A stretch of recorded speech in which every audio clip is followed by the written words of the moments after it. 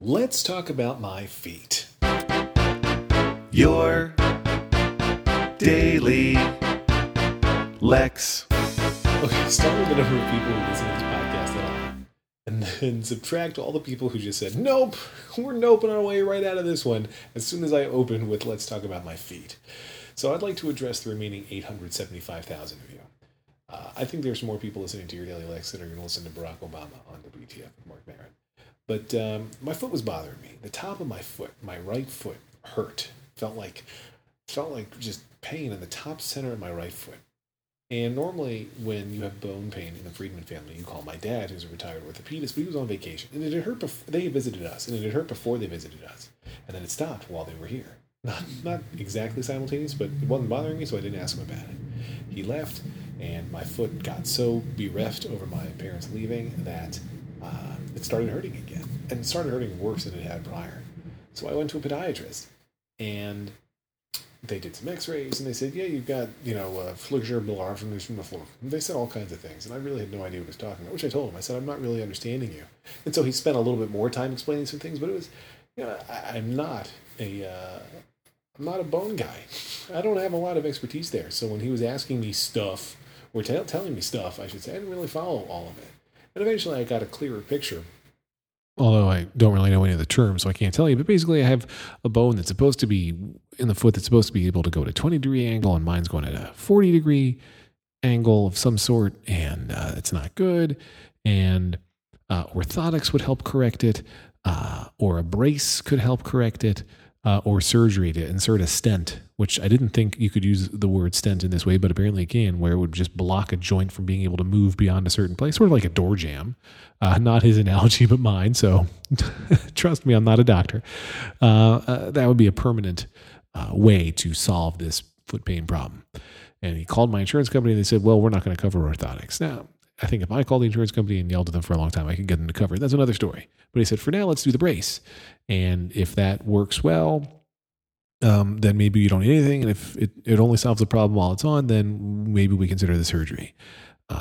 So I text my dad pictures of the x-rays or whatever while they're on their cruise. And he eventually sees them. He's like, don't do anything until I can talk to you and see the x-rays. Because that's what doctor dads do. If you don't have a doctor dad, you'll just have to trust me. But so I'm wearing the brace, and I like the brace. Yesterday, my first full day of wearing the brace, because I got the brace 2 days ago, but my first full day of wearing the brace, the foot started hurting worse. And so that was a concern, especially since I have travel plans coming up and I'm not going to be able to go see the doctor if things get worse and worse. But it went from being about a 4 on the pain scale to being about a 6, 6.5, 7 on the pain scale. And the word from Dr. Dad was, don't worry about it. It could be just adjusting to the brace. Having the stuff get more accurately positioned is now causing a different kind of pain. I also think it's possible I had the brace a little bit too tight yesterday. I don't know.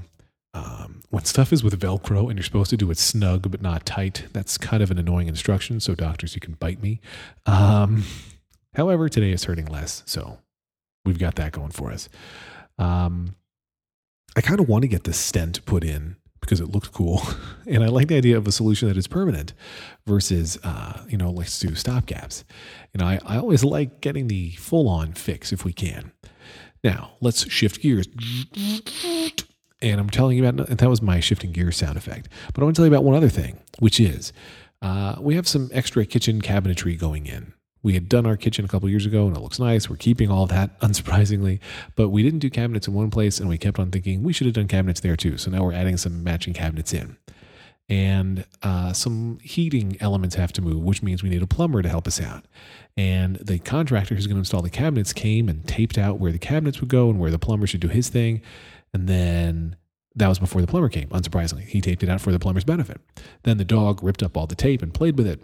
And then I called the contractor and said, hey, could you tape again? Because my dog is an asshole.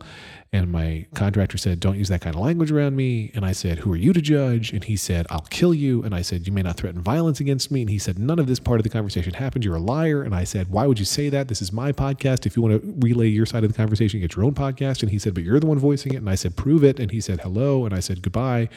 But at any rate, he couldn't come back. And he's like, here's a sketch. And he took a photo with his iPhone and sent me a sketch. The plumber comes in and he's like, this sketch is meaningless. He was absolutely right. I could tell that it was meaningless. But the plumber, the contractor had also said, when the plumber's there, he can call me and I'll talk him through it. But of course, the contractor wasn't answering his phone. He wasn't just not answering his phone. He had no service because I was iMessaging him and it wouldn't even go to delivered. It was just like not reaching him. And his phone was going insta voicemail. Bad. Eventually the plumber left and said, call me when you hear from him and we'll figure it out. And it all got resolved. So I don't want anybody to worry. But the point is, dogs are great except when they chew up tape that people have left. So if you have a contractor and a dog, kill one of them. No. Next time I would have had the contractor use a permanent marker since it's all in areas where we're going to cover up the floor anyway. So that would have been better. And now we know. As always, I remain Lex.